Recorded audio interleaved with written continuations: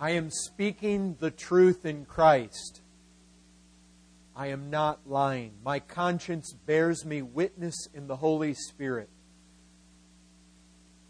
that I have great sorrow and unceasing anguish in my heart. For I could wish that I myself were accursed and cut off from Christ for the sake of my brothers, my kinsmen according to the flesh. They are Israelites.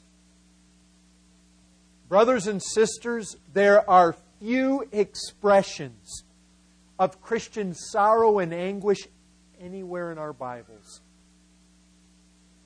that rival this one. This morning I want us to attempt, if possible, to at least just a little bit try to enter into this realm of Paul's pity and compassion for those who are lost. Has it ever struck you? I mean, Paul, are you for real? I could wish that I myself were accursed and cut off from Christ for the sake of my brothers. Do you guys just read over that and let that go right by? A man made of the same stuff you and I are made of can look at lost people, a lot of them, and say, I'm not lying here. I'm telling you the truth in Christ. I could wish myself accursed and cut off from Christ for the sake of my kinsmen, my brethren. What a statement. The best way I know that we can even begin to handle such a text is to just ask some questions about it. See if we can't answer them. So I want to pose 3 questions. That's what my sermon is today. Ask 3 questions. We'll try to answer them. First, is Paul's anguish even necessary? Look, that's not a useless question. Several weeks back, we started the campus ministry over at San Antonio College. The very first day, guy comes up. Well, actually, I was at the table. We had a number of us there. And I can hear this conversation taking place behind us. Some big guy came up back there. And a few of the folks that turned out to help us there at the table were back there talking to him. One of them was Jason. I heard the conversation. I went back there and I got involved with it. This guy was a Roman Catholic, and he said to me, answer this. Are the Jews going to heaven? You know what my answer to him was? Those who trust Christ will. All the rest will be damned. You know what? The man was disgusted. He had a Paul Washer DVD in his hand that Jason had given him. He marched right over to the table and put it back down. But he didn't just walk away. He turned around and came back. He went at it again. He absolutely insisted that the Jewish nation as a whole would be saved. You know why he believed that? He kept coming back to this. God made a covenant with them. They are God's covenant people. They have promises, and God must save them, irregardless of what they do with Christ. They have a covenant.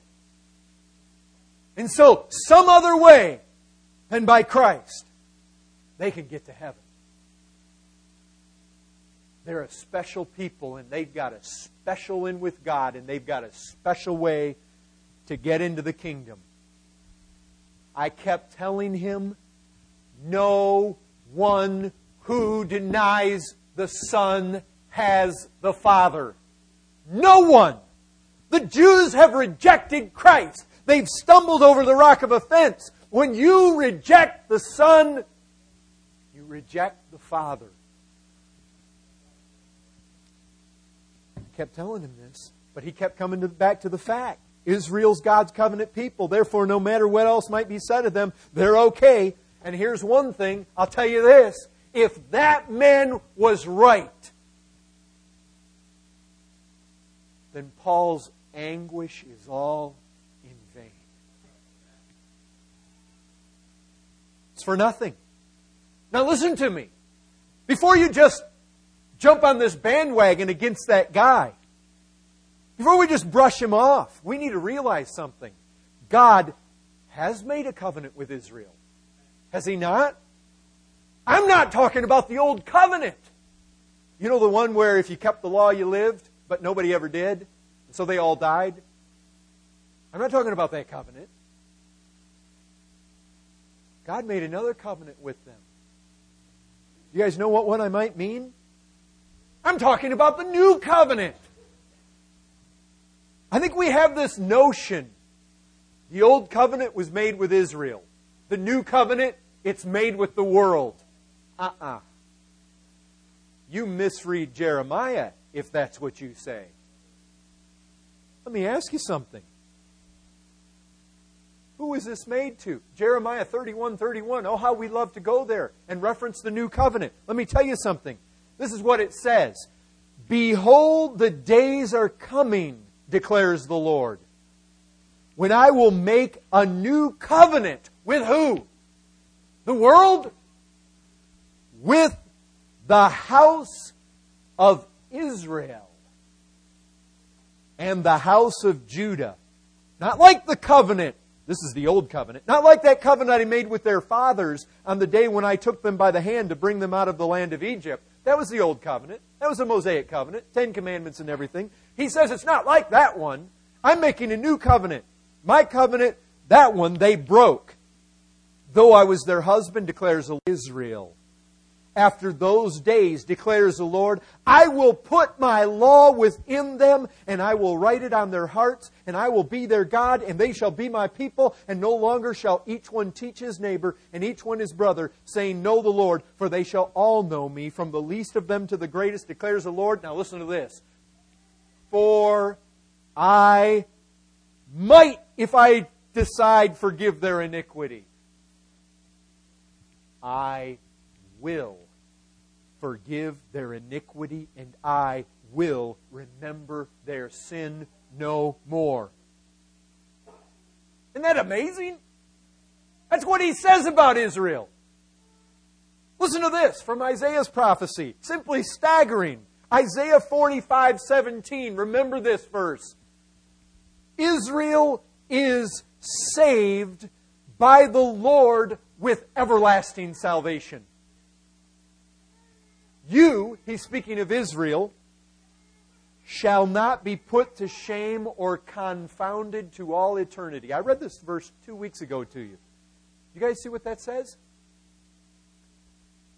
You shall not be put to shame or confounded to all eternity. I'm telling you this, folks. God has promised to save Israel with everlasting salvation. He's given covenant promise to the house of Israel that He will, not might, not maybe, He will forgive their iniquity and remember their sin no more. And I ask you again, is Paul's anguish for all his kinsmen according to the flesh even necessary? Is it necessary? If Israel is guaranteed everlasting salvation, then Paul, just cut it out. Relax. Quit all this dramatic talk about wishing to be accursed and cut off from Christ. You're way overreacting. These people are okay. After all, they're Jews. It's going to work out all right. So why all the excitement? Look, Paul says in Romans 9:4, I'm no idiot. Of course I know the promises and the covenants that God gave to Israel. That's what he says there. He recognizes it. He knows it. But the reality here is unmistakable. Despite all the promises, Paul is somehow convinced his fellow Jews are on their way to hell and under the judgment of God. Do you know why he believes that? Do you know how he can say that and believe that right in the face of all these wonderful promises that have been given to Israel? Because all these people, all these kinsmen according to His flesh, they are only a shadow.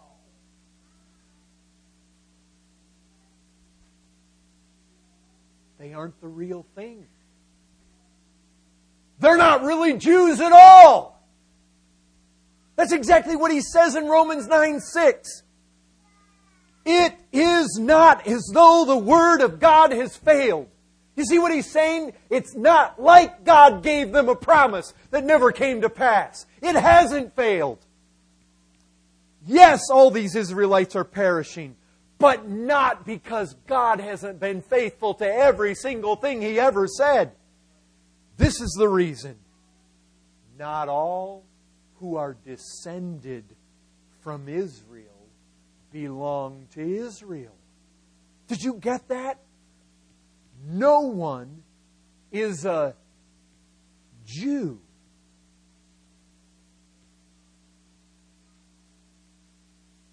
Just because they're one by blood.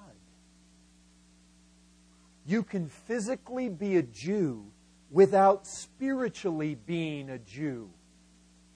You can be descended from Israel, that's Jacob. You can be descended from him. By your bloodline, you can belong to ethnic Israel, and all the while not belong to the true spiritual people of God, who alone are truly entitled to the name Israel. That is exactly what Paul already said back in Romans 2. Look there, Romans 2:28. I want you to see this for yourselves. This is exactly what he said. Romans 2:28. No one is a Jew who is merely one outwardly.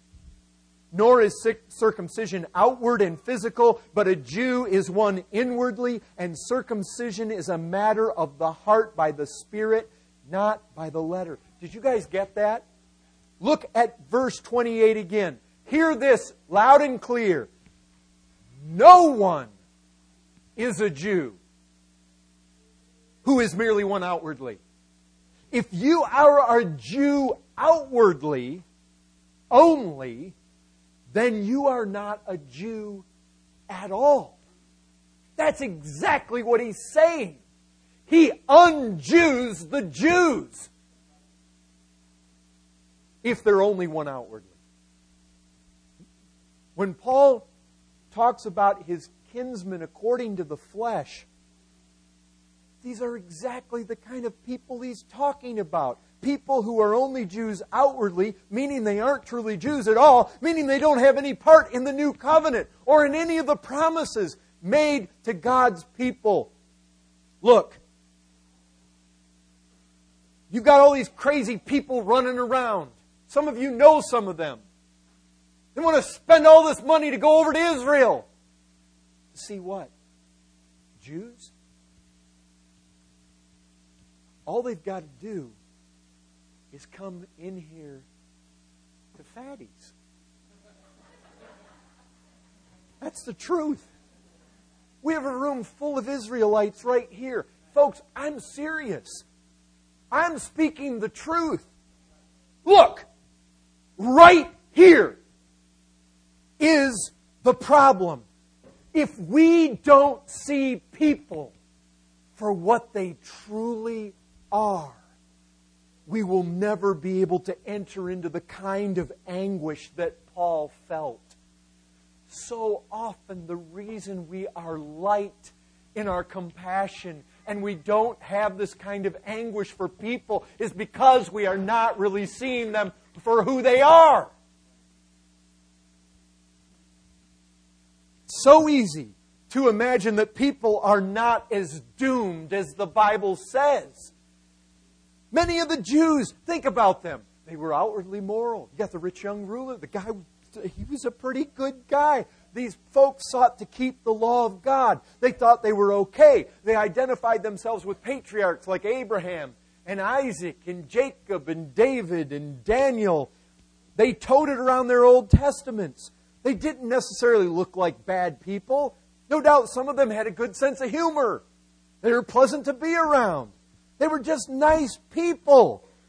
But there was always only one issue with Paul. It's Christ. It's always Christ. Do they know Christ? He emphasizes this all through this section of Romans. Romans 9, 10, and 11. It's all about the demise of the Jews and that God's Word has not failed. And Paul keeps bringing us back. Romans 9:33, 10:4, 10:9, 10:11, 12, 13, 11:20, 11:23, 11:26, 11:27. This whole section of Romans, again and again and again and again, Paul keeps coming back to this. Faith in Christ. That's always the issue. Folks, do you not realize the new covenant is for true Jews?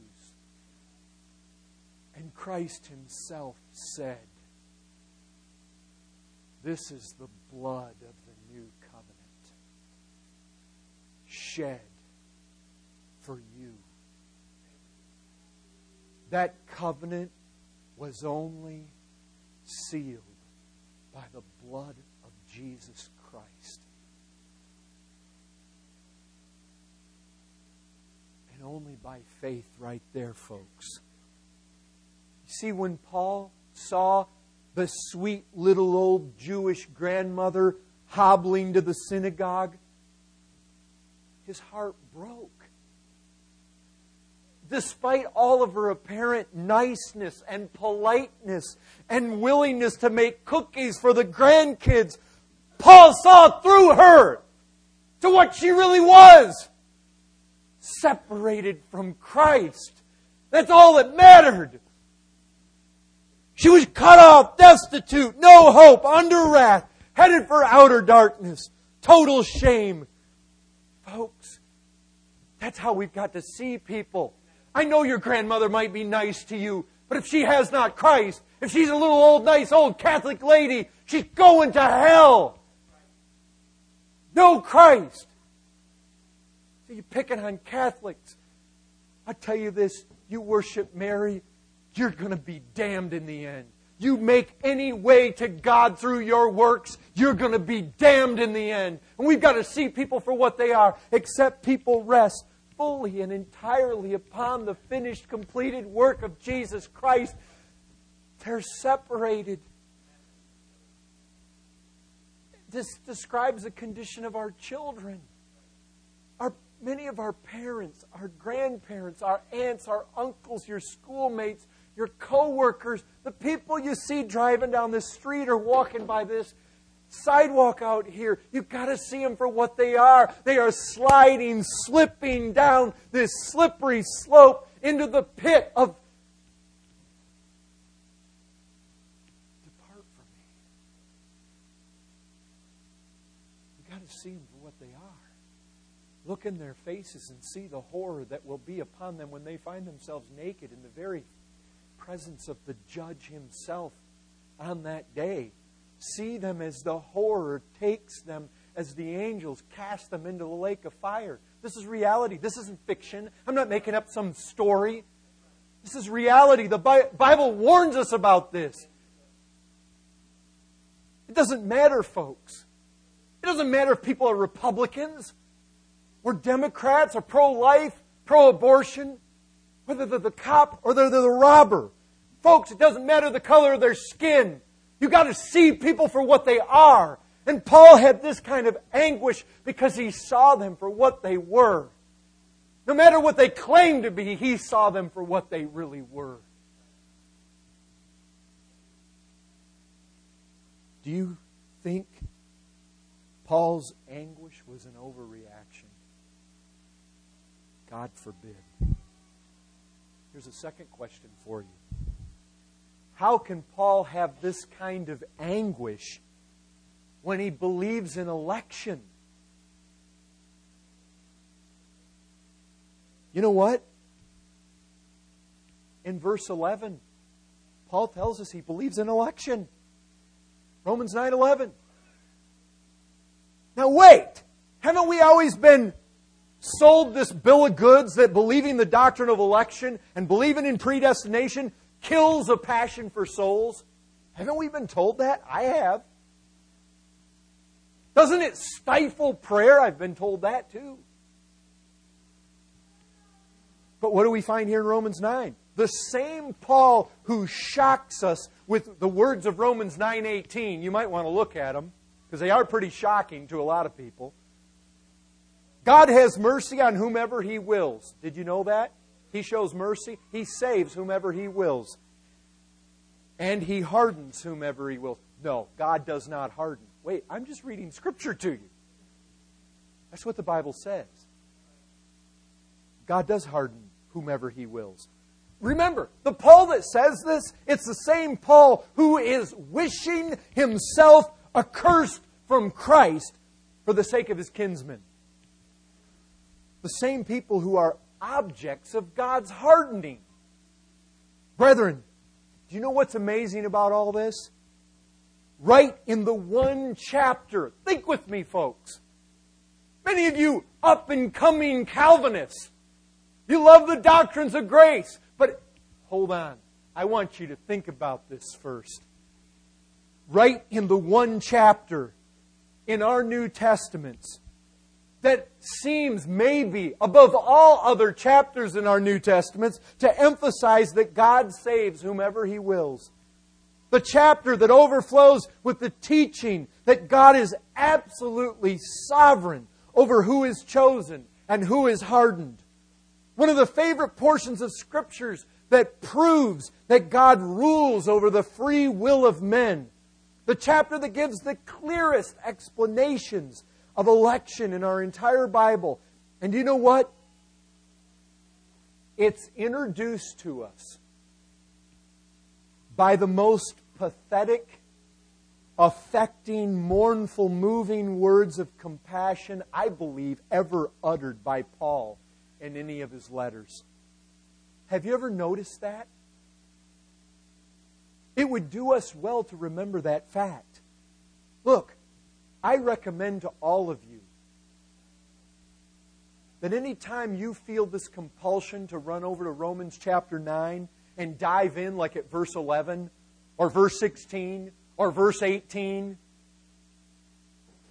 to prove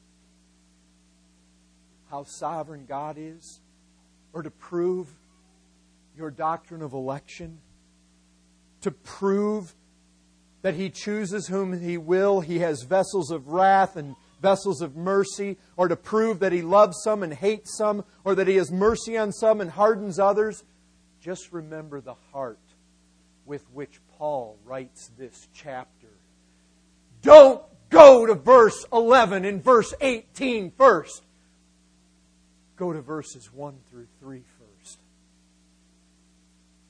Look at the heart and the sorrow of those verses before you get all radical and bent out of shape with the rest of it. You see, folks, the common perception among many is that if you believe in election and that God is totally in control of who is saved and who is not saved, that you know what that does? That somehow makes God indifferent to men. And not only does it make Him indifferent, it makes us who believe it and teach it likewise indifferent to the plight of men. Folks, imagine that somehow this makes God into a cruel and unfeeling being. And it's believed that the Christians that come along behind Him turn out to be the same way. Cruel, unfeeling. It's simply not true, and this chapter proves it. You know what? As I looked at this chapter, I thought, it's as though God said to us, look, I'm going to give you Romans chapter 9. But if you're going to delve into my deep mysteries and my eternal decrees, let me show you the kind of heart you better have as you go into these things, that you rightly might understand and comprehend these things. Because I'll tell you this, there are a lot of people who go into these and they don't come out with right assessments of God. And I'm talking people who may be in the same kind of theological camp we're in. You know what? It's as though God says to us, don't you dare lay your cold, hard, unfeeling, hyper-Calvinistic hand on these verses until you have a heart wrenched with pity and sorrow for the lost. But brethren, let's be honest here.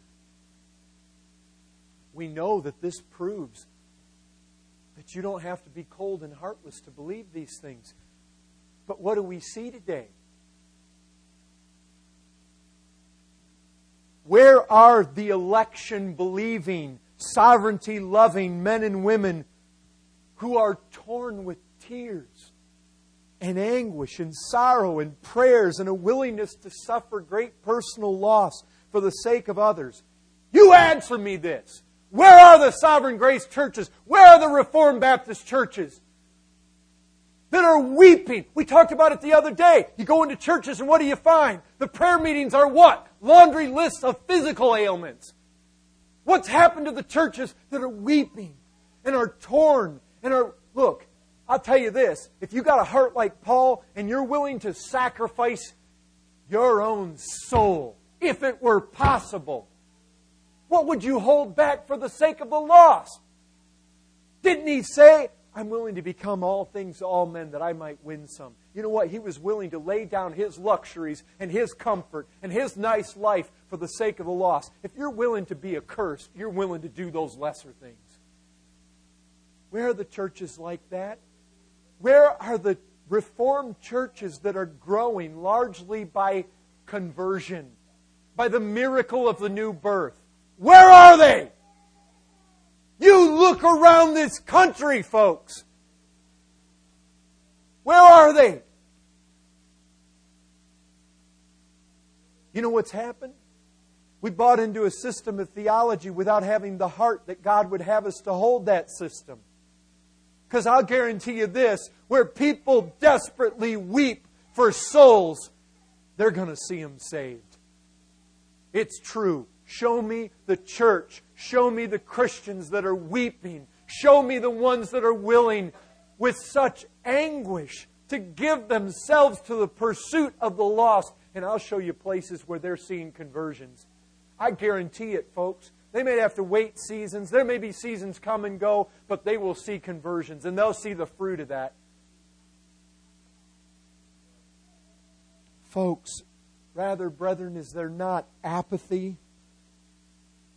Isn't it true that most of the churches that see and understand the doctrines of grace from their Bibles, they're fond of arguing the 5 points? If you stick your head in the prayer meetings, there's nobody with any passion crying out for souls. My mom hurt her knee. Had to take the dog to the vet. Got a sore throat. You know it. And you know the tendency for our own prayer meetings in this very place to become just like that. Rather than on our faces with the tears flowing and saying, God, save them, save them. Pleading. Paul's understanding of God's sovereignty clearly did not abate his concern for their souls. In Romans 10:1, he's saying, my desire. What, Paul, your desire? You know about election. You know God's hardened them. What is your desire? That they be damned? Isn't that according to God's decrees? He says, no. My desire and prayer for them is that they might be saved.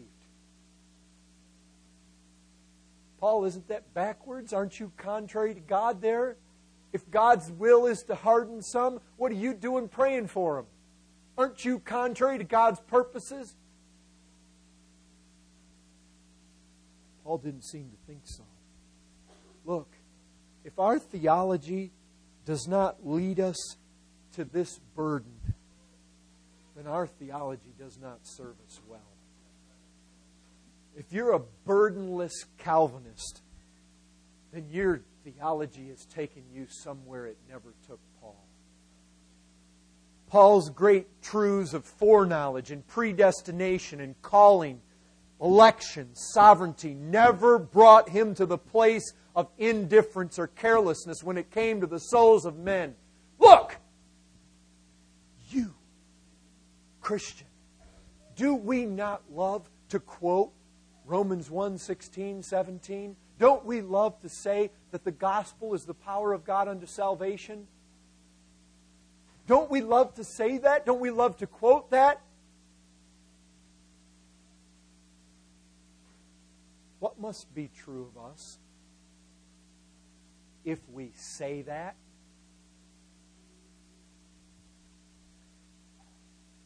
And then don't tell anybody about this message of power? You know what? One of two things is true. If you say that, don't take that message to people. Either one, you are a liar and you don't believe it at all. Or two,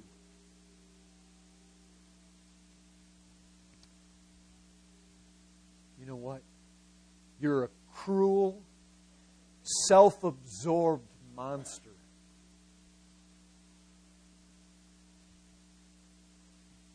You know the cure for man's deadly disease, but aren't willing to disrupt your sheltered little life to go tell anyone. Look, that's true. If you believe, if you say that the gospel is the power of God unto salvation, but your mouth is quiet, you are one of two things, and neither of them are good. Brethren, we must not abandon the heart of Romans 9. Yes, we need its doctrine, but we need its heart as well. Where is the spirit that gripped the election-loving Spurgeon? I know some of you know this quote. He taught the doctrines of grace. He believed in a sovereign God. But look at his heart. If sinners will be damned, at least let them leap to hell over our bodies. And if they perish, let them perish with our arms about their knees, imploring them to stay. If hell must be filled, at least let it be filled in the teeth of our exertions. And let not one go there unwarned and unprayed for. Paul didn't become some cold, iron-hearted hyper-Calvinist saying, well, if these Jews aren't elect, so just let them be damned. He does just the opposite. Just the opposite. He wished, if possible, he himself might be damned for their sake. Big difference between that, folks. How can Paul have this kind of anguish when he believes in election? Very simply, the two are not opposed to each other. They've never been at odds with each other. Now I just finish and I ask one more question. Where does Paul's burden come from? Don't you want to know that? Don't you feel that you yourself need to find out what treasure house that came out of? Because maybe you might like to go there yourself and get some. And can you all honestly say that this is where you're at? Where you could wish yourself, if possible, to be accursed for those who are lost? Do you guys have anguish? I mean, I believe that there are probably some in here that have not had any anguish to speak of over the lost. There hasn't been any pain in your hearts. There hasn't been any sorrow. You have not shed a tear in a long time. We almost have to ask ourselves, is Paul even for real? I mean, this having a burden for the lost, yes, we understand that, but being gripped by such anguish that we could wish ourselves accursed and cut off from Christ, it's no wonder Paul had to say what he says in verse 1, that he's speaking the truth in Christ. He's not lying. Because this is all much too much to believe. Look, I want some of this. I want this heart. I want his passions. So I want to know where he gets it from. I want to go there. Look. Follow this. You see the first verse? He says, I'm speaking the truth in Christ. I lie not. Think about that. What he's saying is truth. Not only truth, it's truth in Christ. What do you think tagging that on there says? Truth in Christ. It's truth that's according to Christ. It's according to who He is. It's in line with the character of Christ. It's coming from the heart of one who is in Christ. It's coming from the heart of one who, being in Christ, is being influenced by Christ.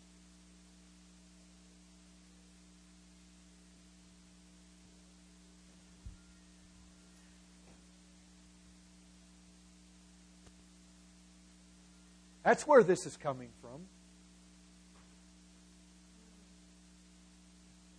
You know what? It's not as though Paul said, man, I've got all this anguish over these Jews because they're not saved. It's not like he said, you know what? I know that God has hardened them. I know that He has cast them off. But I'm not happy with God's will in this matter. And so I'm just going to rebel against that. I'm going to seek to have them come to Christ even though that's not according to God's decree. That's not where Paul's heart is. His heart is in line with Christ, with truth that's according to Christ, with truth that's according to the gospel. He is bearing the very heart of Christ in this. Look, Christ Himself came along and He looks out over the city of Jerusalem. And He says, I would that you would have come to me. But you know what? He says, now these things are hidden from your eyes.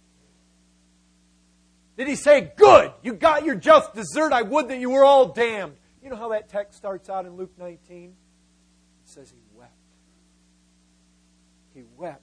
Christ Himself looked at His rejectors, a whole city of them, and it broke His heart. To see what we see in Paul is to see the heart of Christ. You know, in the life of Charnock, a man describes Christ. There's a book, The Life of Charnock, and in there's related to us what one man envisions Christ saying to His disciples as He gave the Great Commission. Listen to how Christ is portrayed.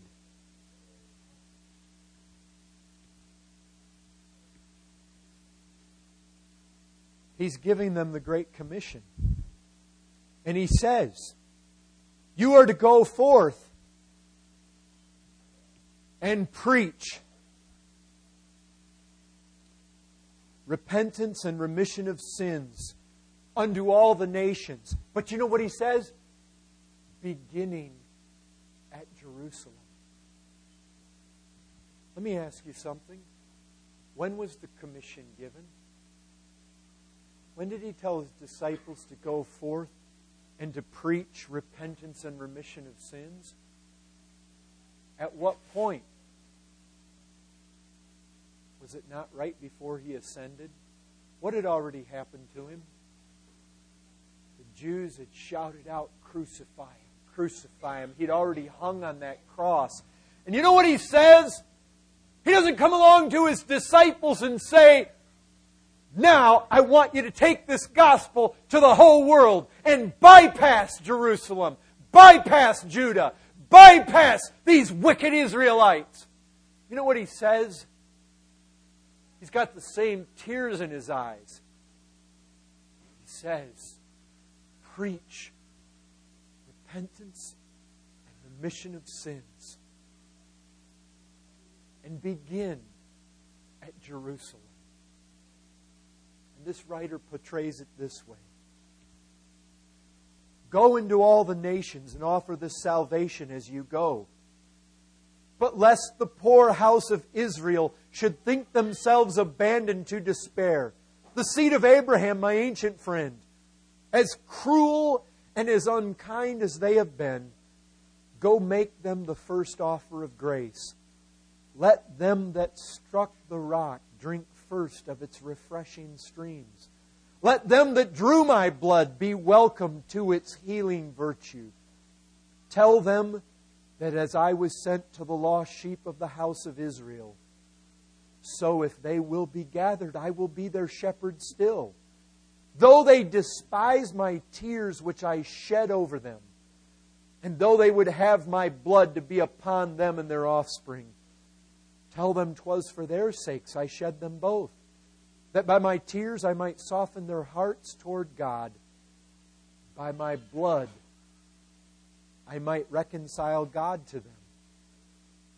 Tell them you have seen the prints of the nails upon my hands and feet, and the wounds of the spear in my side, and that those marks of their cruelty are so far from giving me vindictive thoughts that if they will but repent, every wound they have given me speaks in their behalf, pleads with the Father for the remission of their sins, and enables me to bestow it. Nay, if you meet that poor wretch that thrust that spear into my side, tell him there's another way, a better way of coming at my heart. If he will repent and look upon me whom he has pierced and will mourn, I will cherish him in the very bosom he's wounded. He shall find the blood he shed, an ample atonement for his sin of shedding it. And tell him from me, he will put me to more pain and displeasure by refusing this free offer of my blood than he ever did when he first drew it forth. I'll tell you this. This is only somebody's imagination of what Jesus might have said. But is it not exactly consistent with the Christ of Scriptures, who weeps over His rejectors? Look, I'm just about done here. But let me tell you something. Men, I have no use at all for this approach to Scripture that sees Christ weeping over Jerusalem and attributes it somehow to some human weakness in Him. I'm telling you this. He told His disciples, when you've seen me, you've seen the Father. He is the express image, the radiance of the very Father. Do you know something? So often we come to our Bibles and we treat it as a theological textbook. Folks, this is the revelation of God. You come to Romans 9, God reveals His sovereignty. Not to make you unconcerned about men. You know why He tells us about His sovereignty? So that we know we have nothing to glory in ourselves when we're saved. He didn't give us this doctrine to harden us. Do you know something? The heart of Paul is the heart of Christ. And the heart of Christ is the heart of the Father. Who sent the Son to shed His blood? Was it not the Father? You see, we love to come to the Scriptures and we love to begin to twist and tug and exegete so that what we've got Christ doing is weeping over Jerusalem because He's weak rather than because He's the expressed image of His Father.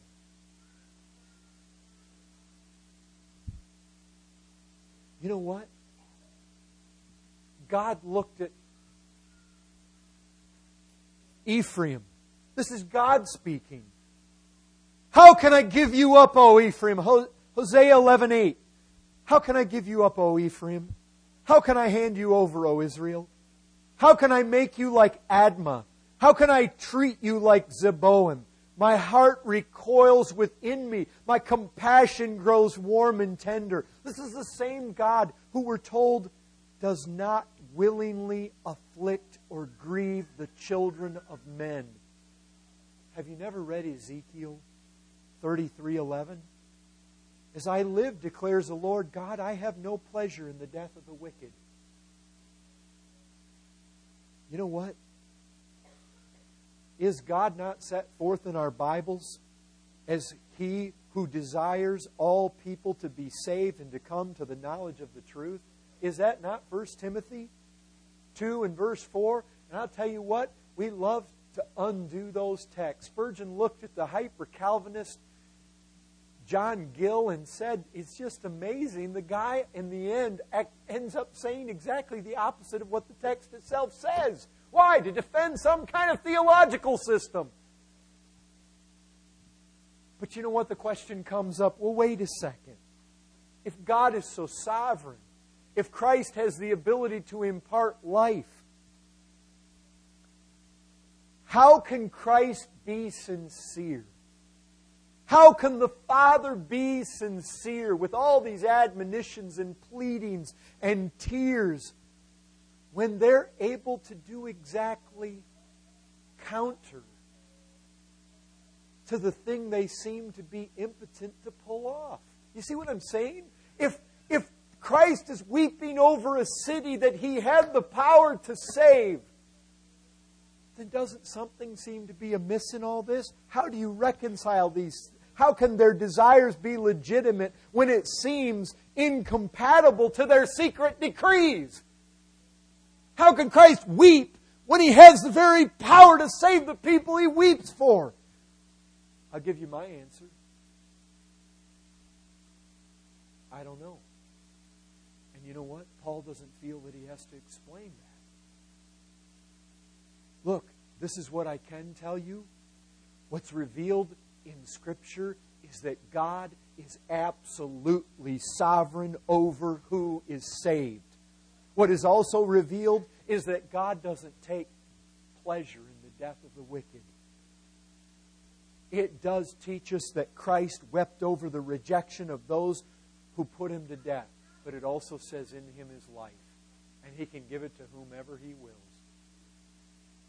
We also know for certain that if you'll repent of your sins and trust Jesus Christ, trust that He's died for you, we know for certain Christ promises to save you. These are true. I can't work them all out, but they're true. Look, you want to know where Paul got that heart from? He got it from Christ. And you know what Paul says? How do you get from Christ what He has? What He has in His character, what He has in His heart, what He has in His attitudes, what He has as a man, the God-man. How do I draw His character out of Him and get it upon myself? Paul tells us, 2 Corinthians 3:18, he tells us. He says, with no veil on our face, we behold the glory of the Lord. And as we look at Christ, that glory by the Spirit of God is infused to us and in us and imprinted and implanted in our very being from one degree of glory to another. How do you become like Him? You get on your knees and prayerfully see Christ in this book loving sinners. That's where Paul got it. That's where it came from. You think it was his by nature? He was putting Christians to death. He didn't care about people when he was lost. This heart came to him after he was saved. He got it from Christ. He got it from the power of the Spirit working and implanting that very image of the Lord of glory upon his own heart. That's where you're going to get it as well. Brethren, we're going to look at amazing doctrines in Romans 9. But if you don't have the right heart, if you don't have the heart of tears and anguish and sorrow for sinners as you look at these verses, then you're going to end up somewhere where God never meant you by these truths to end up. You see that? You've got to have that heart to handle the doctrine of election, or you're going to go off into some error. May God give us to be a church sold out to these truths, but full of this heart.